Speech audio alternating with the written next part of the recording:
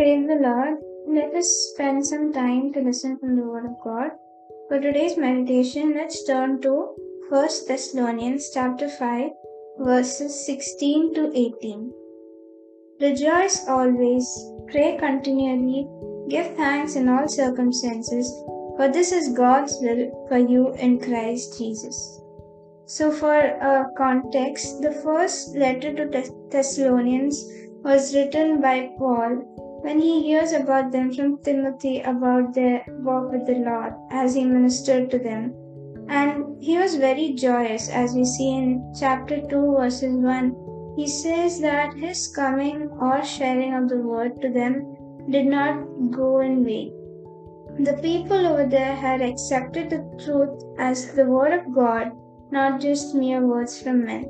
So Paul here is encouraging them about their progress and to continue to abide in Jesus. In the same way, we need to make sure that the love and forgiveness that God has been providing us and the way He has been sustaining us all throughout our life should not go in vain, and we should live a life worthy of His calling. So the above verse says to rejoice always, and if you look at the dictionary definition of the word rejoice, it is to feel and show great joy.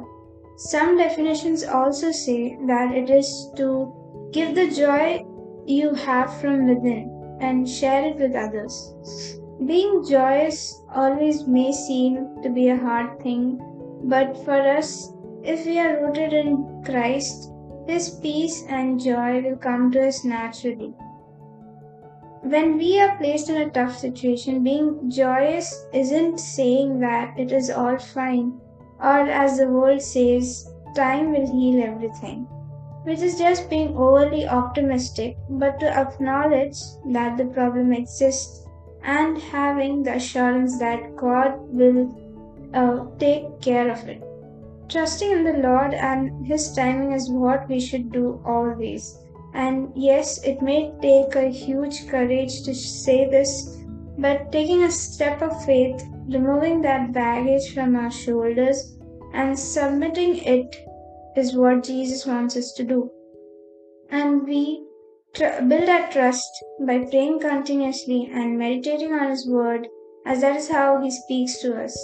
In Psalms 32 verse 6 we read, "Therefore let all the faithful pray to you, while you may be found.